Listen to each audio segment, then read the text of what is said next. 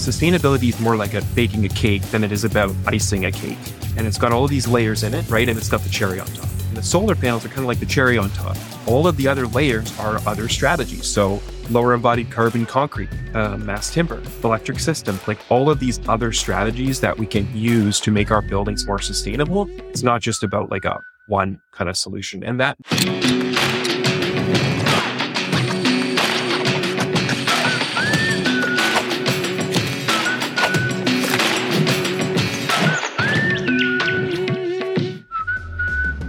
This is the Mass Timber Group Show. I'm Nick. And I'm Brady, and we talk to sustainable building experts. Today we caught up with Steven Biersteker, an associate with Thinkspace Architecture and a leading mass timber design firm in the education space. Steven's an expert on embodied and operational carbon. His mission is to elevate the AEC industry by simplifying carbon and architecture for everyone to understand and to motivate other architects to design better buildings. But before we jump in, if you want to learn more about building multifamily mass timber buildings and meet other teams doing the same, we're hosting the second annual Mass Timber Group Summit this August in Denver. We've got 30 plus sessions, 3 amazing networking parties, and building tours of the coolest projects in Denver. Check out the link in the show notes below for more info. And if you like these podcasts, subscribing to the channel is the biggest compliment you can give us. It helps us book incredible guests like Steven and brings more mass timber awareness to the rest of the world. So with that, let's get into it. I like to tell the story about how I got into architecture because it's one that's not really expected. Like when I was in high school, I went through the kind of classic careers course and they were like, yeah, you're probably set to be an architect. You're good at art and math and the kind of classic thing. And then when I started applying to school, I started getting rejected like left, right, and center. Mostly just because I had no idea what architecture was about. Like I thought that's what school was for. But when you try to get into school, they think you should already know a bunch about it. So I kind of joke that I like almost quit architecture before I even started architecture. And then eventually, a school accepted me and the rest is kind of history. But I like to tell that story because a lot of people, that I talk to are students or younger.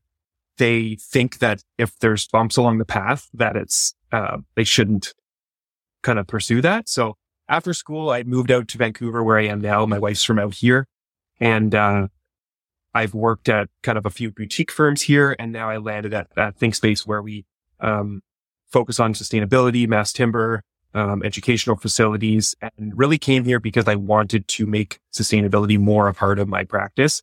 And the places I was at before just wasn't a priority. So that's kind of where I am at right now. And why sustainability? Like what prompted your interest in that? Totally. Yeah. Like in school, I became kind of a personal passion of mine. The school that I attended, Ryerson, which is now Toronto Metropolitan University, which is a mouthful. We had quite a few courses in that too, in building science, and there was quite a bit of interest in that. Originally kind of piqued my interest. And the more I learned and read about it, I kind of just saw a way of doing architecture that made sense. Just made a lot of sense to me. And then once I got into the industry, in my head, I kind of thought more people did it that way. And then I realized, well, no, actually the mighty dollar rules and whatever's cheapest gets done. So that's where it kind of prompted me that, maybe I need to take some action myself to get where I want to be in this field. Did you do anything to get where you wanted to be? Maybe that other young aspiring architects or even older architects, they want to get into a different company or they want to get into mass timber or the sustainability space. Did you kind of wedge your way in and just kind of started asking people, or how did you land in the right place? Yeah, no, that's a really good question. And a lot of people will tell you this, that it was luck in many ways because I got fired. That's actually what... Hey, we're going to get back to the podcast in just a second. But first, I have a question for you. Are you somebody looking to build a mass timber project? If the answer is yes, then you need to put together an experienced team. Our partners at Cornerstone Timber Frames are leaders in heavy timber construction and have 30 plus years of experience, which means you can trust them to get the job done right. They collaborate with Nordic Structures to bring you the highest quality FSC certified mass timber available. They also have some of the most advanced fabrication technology in the industry, so your project goes up smoothly without costly on-site modification or delays. That means they have the experience, network, and technology to make your next mass timber project a success. Learn more about Cornerstone Timber Frames by clicking the link in the show notes below. Kind of prompted the change because I kind of been thinking about it, but it was like, I have a decent job where I'm at and like I can manage projects and do all this stuff. And I probably wouldn't get that somewhere else. That was kind of the thought. COVID comes along and it's like, hey, you're fired. So then it was like, oh, I guess this is my opportunity to find something that I really want. And then, basically I had kind of searched the internet and found this firm that I thought aligned really well with my vision. And I basically called them every week for like a couple months. Like, do you have a job yet? Do you have a job yet? So certainly persistence if you find what you're looking for. But I guess the other side of that is while I was kind of ready to make that transition, I was doing a lot of studying. So I was just listening to podcasts like this one and reading books and doing what I could to increase my own knowledge. So that when the opportunity came up, I was ready for it. And that kind of definitely saw some fruit when I started at Thinkspace. What would you say to the architect that's in your similar shoes? Maybe they got laid off. Maybe they've been fired. Maybe they're just looking for a change. So you talked about going out and learning and educating yourself. But is there anything that you brought to the table that your current firm was like, wow, this guy really did X, and that's why we like him? Yeah, totally. I mean, the classic thing you'll see from architects is like you bring a portfolio and you show your kind of design skills. The reality when you're on the other side of the table is being kind of a self-motivated person, being someone who's willing to take initiative. That goes such a long way, and you'd be shocked at how many people don't have that. So I think being able to demonstrate that and say, hey, I'm willing to go the extra mile when people don't ask me, makes all the difference. That's probably in any industry, but certainly as an architect, it makes a huge difference. Yeah. And so you're with Thinkspace right now. Like what does Thinkspace focus on? Like what drew you to that? Yeah. To be honest, it was really one building. It was a mass timber building. You can see it on our website. It's a post-secondary building, at Trinity Western University here in British Columbia. And it's got this really great, wood atrium that kind of goes through the whole thing. That was what really drew me initially. Then I kind of did my research and there was a couple partners there that, I thought, hey, 20 years, like that's what I want to be. So why don't I try and align myself with that for, then, you kind of do a bit more research and you find out what they're about. And that's when I kind of realized the values all aligned, really well. And then, so you mentioned that first project that you talked about was a post-secondary institution, but Thinkspace in general is very focused on the educational sphere or building typology. What are you guys doing right now with education, but specifically with mass timber in your area? Yeah, totally. Like, the other side that I didn't mention to that is my wife's an educator. She teaches, fourth grade. She did her master's in education. And, so education in general was kind of a bit of a passion of mine that I was like, hey, it'd be cool to kind of align those interests in our family. And, so what we're doing right now, like we do some other stuff too. We do healthcare and, we do commercial work. We do quite a bit of different sector work, but, the interesting thing about education sector is what's going on with mass timber. So the BC government has a real push to supply local wood, and to do that through our schools. And we actually authored a report, a couple years ago called Wood Use in Schools in British Columbia, where we kind of walk through some of the key projects. One of the really interesting projects we're doing right now is out in Langford on Vancouver Island. And that's a fully mass timber. That's our first. Most of them have been kind of some form of a hybrid mass timber. This one's the first. It's 4 stories, and it's full kind of CLT glulam mass timber, which we're really excited about. You have a lot of mass timber projects that are in the pipeline, in the works, and getting built. I'm looking at the University of Fraser Valley Dining Hall edition. Really, really cool. Beautiful, big, has a really great presence. Will you originally in the beginning know what mass timber producer or supplier you're already working with, and then you kind of dance around the design first? Or do you plug and play, all the mass timber producers across Canada? And then even like, do you also ever, jump the border and go and even think about kind of working with a US supplier, or is that more or less kind of forbidden fruit there? Yeah, no, I definitely not. It's funny you say that because actually that project, that Trinity Western project that I was mentioning earlier, they actually looked at sourcing wood from Europe, on that project. Didn't happen because of COVID supply chains, but, typically we're working with our design engineers originally, and they're designing the system to kind of meet the typical standards of a couple different suppliers.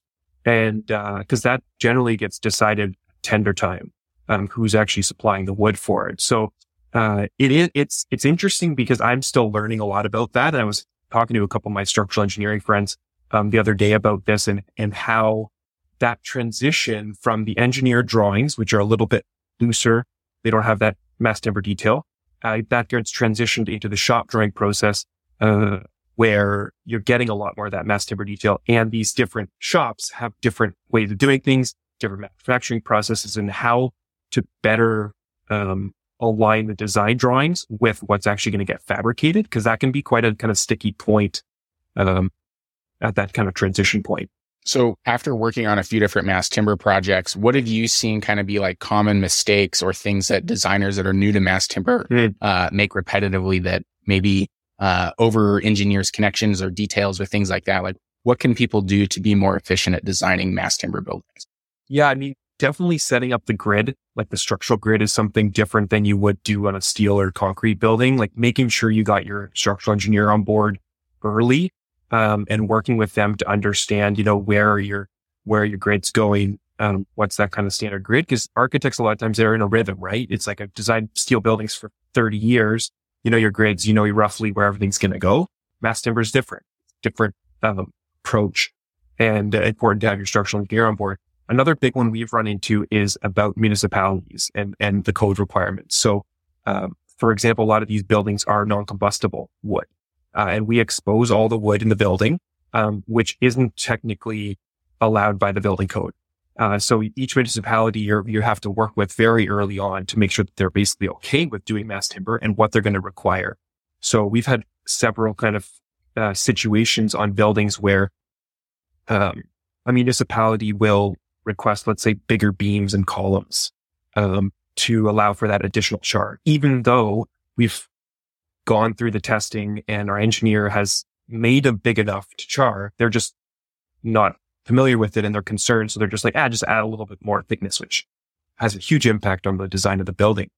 So making sure that you're in that door really early is super important. Maybe the last thing I'll mention is just about protection on site, because that's something, it's not right in the wheelhouse of the architect, but it's something that we're directly involved with or indirectly involved with, because what we see a lot is contractors not properly protecting the mass timber during construction. And here it rains for 60 days straight or something in the winter. And if those mass timber beams and everything get too wet or wet at all during the construction process, you can have months of delay just from drying that stuff out. So making sure the contractor is aware of the importance of keeping all that stuff dry is really critical. Yeah, there's a lot of different nuances that people that are not exposed to working with mass timber, there's kind of there's a little bit of a learning curve, right? It's not anything crazy or insurmountable, but there are things that need to be done differently. One of the things that you talked about a couple questions ago was you talked about there's some incentives for educational buildings in BC to be built with mass timber, but then also that there were some challenges from local code officials or zoning about integrating those. Can you tell us a little bit about what the incentives are to build mass timber and then maybe how those local municipalities are plugging into that? Yeah, totally. So there's basically some general mandates that are kind of trying to push to buy clean products. But then what the Ministry of Education has done, and they're the ones that fund elementary and high schools in British Columbia, is when we go through the definition stage, like the feasibility stage for school projects, we're required to do mass timber options. And what that does is it puts it there at the table instead of it maybe getting ignored. And then basically the ministry kind of chooses which get funded, and we give arguments for why certain options might be better than others. One of those is embodied carbon. So we don't track and measure the embodied carbon of our schools typically, that's not a mandated requirement. But we do know that wood is better. So we make sure to kind of put that in there from a biophilic, from a feeling point of view in an education space. You really can't compare with the wood that's in there. So there's a few things that we say, these are the benefits. And then basically the ministry, who really values some of those things, can fund. So that's typically what we're seeing. I don't know why it took me so long to figure out what char was, but could you kind of speak to a little bit of exactly what that is, how it building, just kind Totally. of give a basic idea. Yeah, that's a great point. And I oftentimes just kind of throw it out there and then people are like, what are you talking about?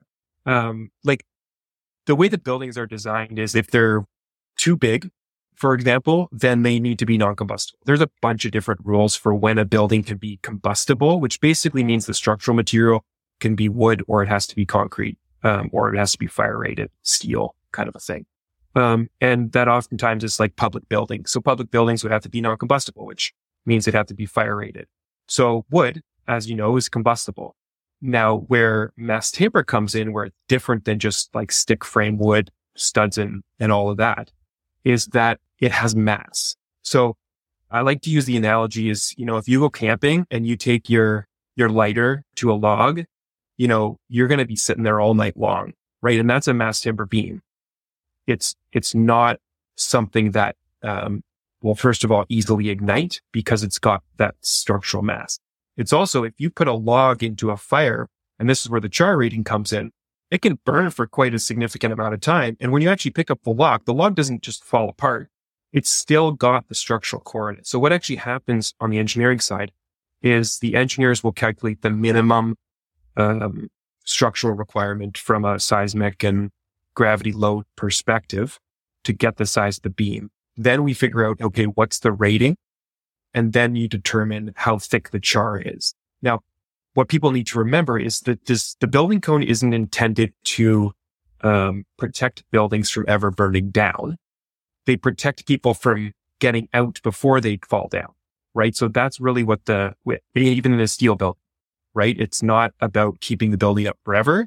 If that thing catches on fire, it'll have a 1 or 2 hour rating so that the structure stays intact until everyone can get out. That's really the purpose of the code. And that's what that char rating does. It says we're going to keep the structural beams at their gravity capacity until X amount of time.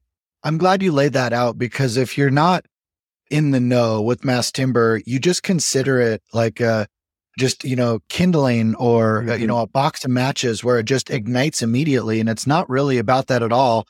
It's about the fire rating of how long that it lasts structurally so you can get to freedom or get to safety.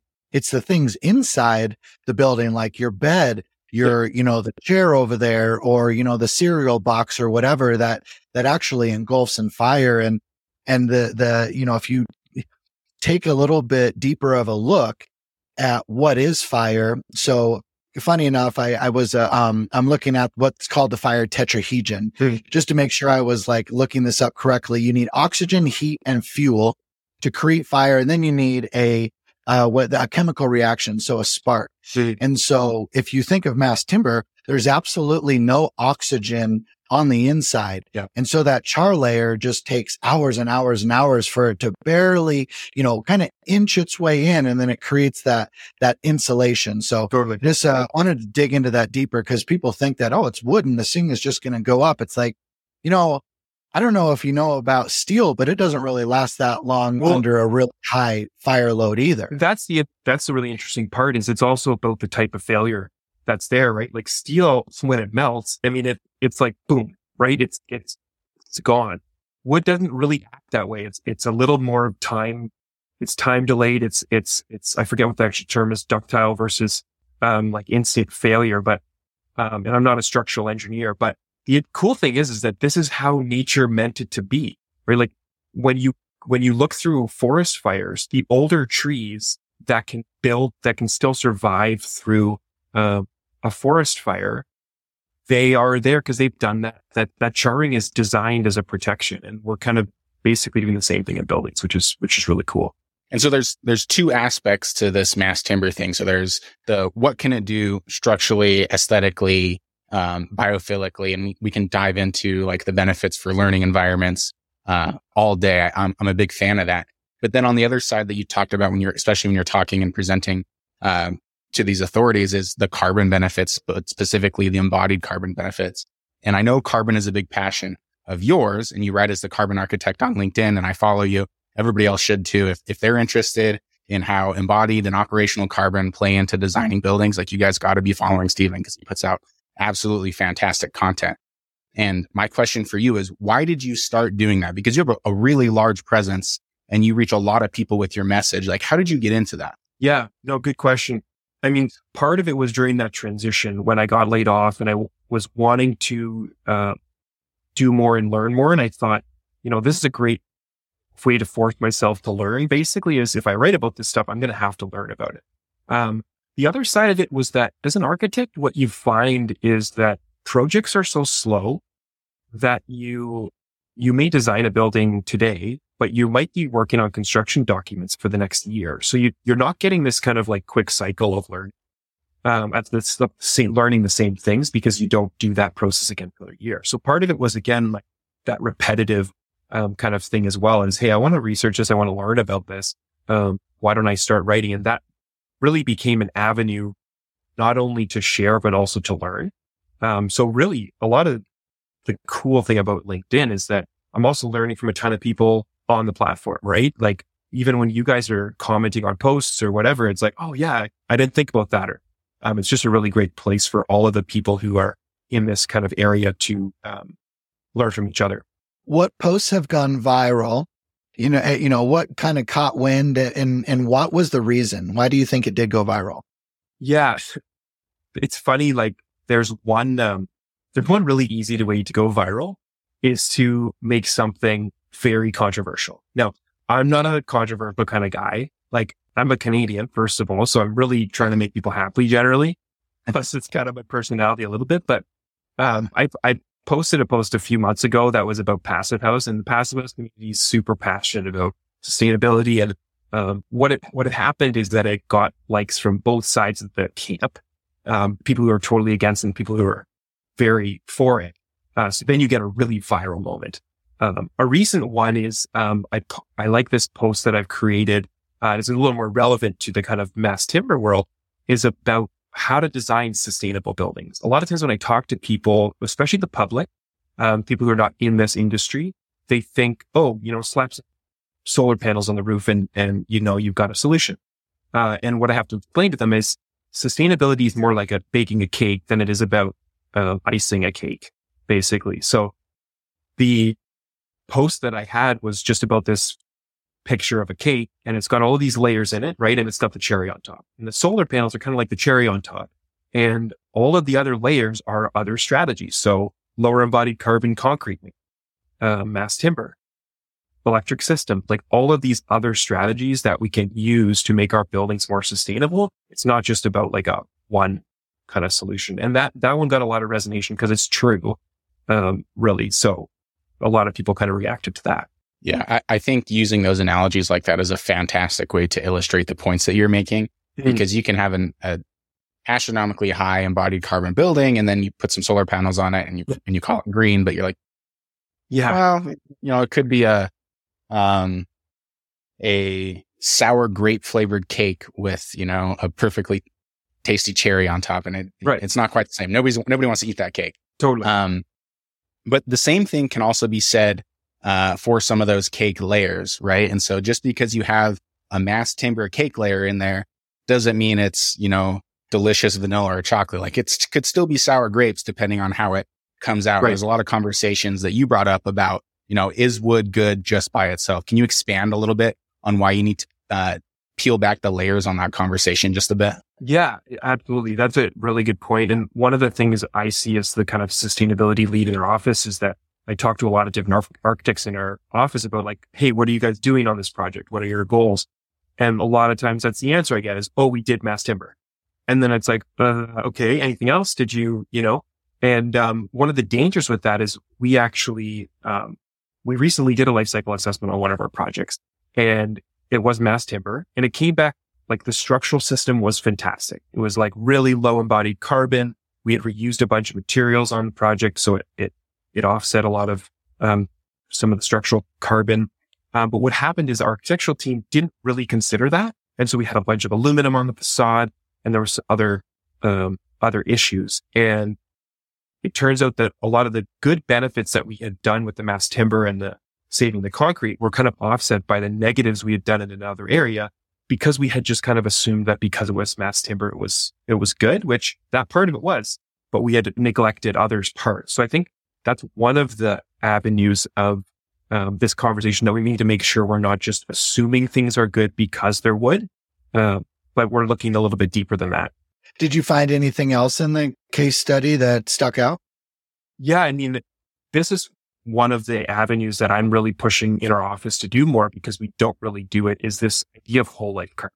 So we have these, and just to maybe explain for people who don't know what that means, the emissions on a building or in a building come from two sources. So there's operational carbon and embodied carbon. Operational carbon is from operating the building. So, you need to burn natural gas to heat your building. You're off-gassing greenhouse gases. You need to use electricity to run your computer. Those are being produced. Who knows? They might be burning coal. They might be using solar panels. That also has emissions factors. Those are kind of the operational emissions. Then you've got the embodied emissions on the other side. And oftentimes we kind of split them apart. We deal with one or the other. And for a long time, we've really been looking at operational stuff. So energy use, trying to reduce that as much as possible. Well, what we are finding is that we are increasing the embodied carbon to reduce the operational carbon. And we're actually increasing the total whole life carbon in that process. So in this project, specifically in this case study, we had a bunch of sunshades, which are great. And that's what you get taught in school, shade your building. Well, we're in Vancouver. We don't have a ton of hot weather. We have some, but sunshades are made of aluminum. So they have really high embodied carbon. So you're saving energy. And there's other factors here too. There's comfort, there's glare, there's other things you need to protect against. It's not just a carbon conversation.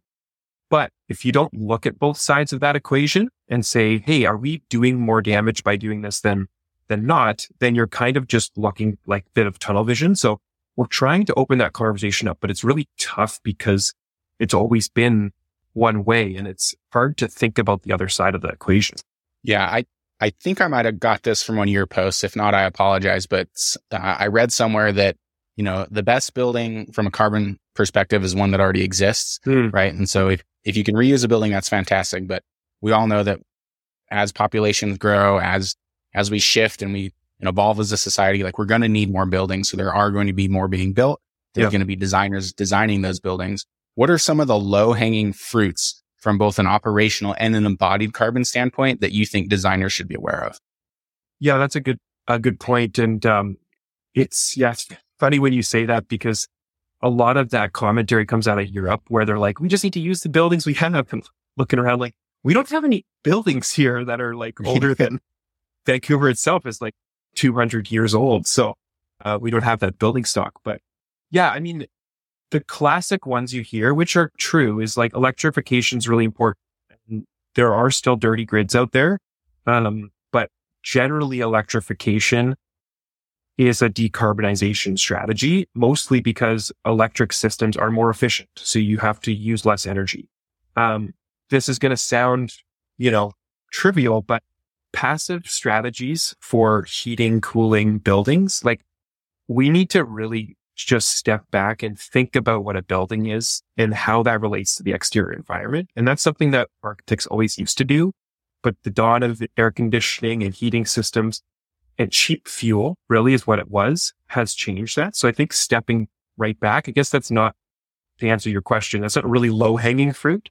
But it is something that I think is really, really kind of important. Generally in buildings, embodied carbon side, structural and insulation are your biggest contributors. So focusing on using less material structurally, which generally is cheaper. So it's a win-win. And finding insulations that are better, like XPS insulations generally are terrible. Rock wools are better. Wood fibers even better. Celluloses and straw are even better. So looking at some of those really high emitters, are kind of easy first steps, I guess, to doing better. Got it. Yeah. Those are great tips for anybody that's designing buildings, or especially as a developer owner perspective, because Nick and I aren't architects. We're not engineers, but we are developer owners. Right. And sometimes like at the end of the day, like it's got to pencil, it's got to make sense financially. Otherwise it doesn't get built. But outside of that, like a lot of the detailed nuances, like what insulation are we using? What cladding are we using? Like what structural system are we using? Oftentimes, like we're building a building to serve a purpose, whether that's residential, multifamily, office, and whatever it is. Yeah. And it's I find that, at least in my personal experience, whatever the design or the architect team brings back to me, I'm like, oh, that sounds awesome. Let's move forward. I don't peel back a bunch of layers, and maybe that's something that I need to work on. But bringing up those points and being aware of what those are can help you make a little bit more educated decisions. For sure. So with all of this knowledge that you have, and obviously you're working with a great firm and they're doing a lot of mass timber buildings, and you're educating the world on carbon outside of work, what are you focused on now? Like, what are you after next? Do you have any goals or things that you're trying to accomplish? Yeah, I mean, really, one of the big things is about how to educate architects on designing differently. Like, that's one thing I'm really passionate about, and I'm still learning how to do it too. There's some great programs that are already out there. And as you mentioned with my newsletter, I'm really at this point trying to grow so that I can bring more content and value to more architects. Because there's kind of this separation between architects in the know and out of the know. And there's like this really big divide. There's like these sustainable experts who are like really into it. And then there's other group of architects who be like kind of heard of it, maybe are interested in it, but they don't really know how. So I'm really interested in trying to figure out how to help more architects, design sustainable buildings, whether that's, sourcing materials or learning what the right process is. So that's really the goal of the newsletter. I forget what I usually set goals every year. I think I wanted to grow to about 5,000 this year was my goal. We'll see if usually I don't meet my goals because I set really high goals, but that's kind of the point of setting the big goal is it does kind of motivate you to do better and to do that stuff. So. Did you say that there was a program or two that you went through that was really geared towards, sustainability and carbon? And if so, what were those? Yeah, I haven't taken any, like, other than my kind of education, I haven't taken any personally. I'm doing some work with the University of Pennsylvania. They're offering some kind of continuing education programs for architects that aren't like super onerous. They're to the point, they're kind of targeted, and they're short and virtual. So those are some of the things that I'm looking to do a better job of getting out there. And I'm actually building a hub for architects, engineers, contractors to be able to better find that information, better find those courses. So that's another thing that I'm kind of working on getting out the pipeline is trying to consolidate a little bit more of that information. There's so many tools, educational programs that are out there that are just, people aren't doing a good job of promoting them, or they're not interested in promoting them. So I'm trying to kind of fill that void a little bit and help architects and engineers and contractors get a better handle on all that information. Besides mass timber focused conferences or summits and this type of thing, have you found any other, conferences, events that are just very well done that are really geared around like that sustainable building type of thing? Yeah, good question. I mean, I haven't been to the New Buildings Institute conference. That one looks really interesting to me. One of the things I always struggle with is, first of all, getting the time to go to these, because, I have a job and, that's always a struggle. It's also just the flying, right? Like talking about carbon reduction. It's like, do I fly to a conference? Is that worth the carbon that I have to expend to get there? One of the ones here in, Vancouver that just happened this last week is BuildX, which it's not a super innovative conference, but they're starting to gear all of the classes towards embodied carbon because people in Vancouver have really been pushing for it. So what I typically tell people I work with, is to just look at the course content, because a lot of times you can find some really good, things hidden, and look at the people who are teaching them, and you can find some interesting stuff. There's also an embodied carbon, conference coming in Toronto that I just heard about yesterday in June. So I'm hoping to be able to go to that while I'm already in Toronto visiting some family. So. Yeah, I think anytime somebody can, find the education or the tools to better their trade, like, you should absolutely take advantage of those. Totally. And then obviously, like, learning on demand is way more popular than it used to be. Like, if you can get the information, in front of your computer screen, like, that's the quickest, easiest way to do it. But sometimes you got to go out there and meet people and make those connections, to make it work. But, outside of educational materials, conferences, anything like that you've attended, would you say that people find or enter into the sustainability realm in any particular manner? Yeah. I mean, what I found is that And it kind of goes back to that idea that there's some architects who are really trained, right? And then it becomes this silo of information that I'm not really a big supporter of, because that information then tends to get outsourced to those people. What I'd like to see more of is more of that disseminated information amongst the team, right? So everybody kind of can speak the language better. And that's one of the big goals of my newsletter and my writing on LinkedIn, is to give everybody the tools and at least the lingo and the information to be able to carry that conversation. Not that everyone's an expert, but that it's a little bit more disseminated like that. When I've talked to a lot of people are just like, oh, I was an architect and I just put my hand up and said, hey, I really want to do this.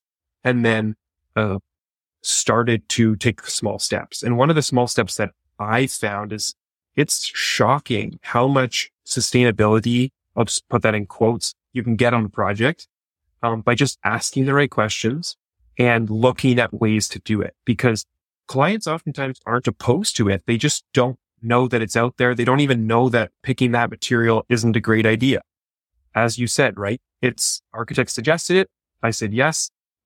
So that's one of the things that really started to get me down that road, is I started asking those questions and realizing, hey, I was picturing this project as not sustainable, but you shouldn't think about projects that are divided like that, because then you don't make change on the projects you're working on. So I usually recommend to architects, project you are on is the project you need to start making change on. And maybe you probably can't change the whole structural system, but you can start asking questions about materials, doing the right research and doing that. So I would suggest small steps and putting up your hand. A lot of times at firms, they don't have people who are willing to take initiative on some of that stuff. And it's oftentimes welcomed, I think. Yeah, that's really, really great advice. Before we ask our last question, where can people connect with you, learn more about your work, what you're doing with Carbon? For sure. So as you guys mentioned before, like LinkedIn is the best place to find me. Stephen Biersteker, probably be in the show notes. And my newsletter as well. So as Brady mentioned earlier, it's titled The Carbon Architect. Comes out every Tuesday morning. It's got some news about carbon. It's got a topic we kind of dive a little bit into, and then it's got a project and a person that you can follow. One of the things that's really passionate for me is that it's about people, right? It's about knowing people like Brady and Nick here, other people in the industry that are doing things and writing interesting things. And that's where we're going to all kind of learn and grow together. The other place you can look is on Thinkspace.ca. That's our company website, and you can see all kind of mass timber projects we're working on. And we're working on trying to get more white papers out there with some actual information to help other people who are looking to design mass timber buildings. Yeah, fantastic. And so we'll definitely link everything that you just talked about down below. Your work as an architect, Thinkspace, the newsletter, and definitely your LinkedIn profile. Everybody needs to be checking out those kind of things because they're incredibly valuable resources. So last question. If you could wave a magic wand, change anything you want about the architectural world, what would it be and why? Really good question. I think for me, architects that are curious is the number one thing. I see so many architects who just copy paste what they did before and don't ask the question. And I think curiosity is really the foundation of change and growth, and not because it's forced, but because it's genuine interest, right? I told a story recently on my LinkedIn about my son, and Nick, we were talking about we just had some kids this year. They're so curious. It's like, it doesn't matter if it's a piece of garbage. He's putting it in his mouth. Now, there's a lack of knowledge, but it's because of the curiosity, right? It's like, what texture is this? I think we all and architects need more of that. And that's what's going to kind of prompt change and interest there. Well, thank you so much for coming on the show with us, and congratulations to becoming an associate architect there at Thinkspace. Very excited to see all of your mass timber projects coming down the pipeline, and where you're out there in the LinkedIn spaces as well. We appreciate the value that you bring and try and educate the world about carbon and mass timber. So thank you very much, and we'll see you around. All right. Thanks, guys. I really appreciate it and had a really great conversation.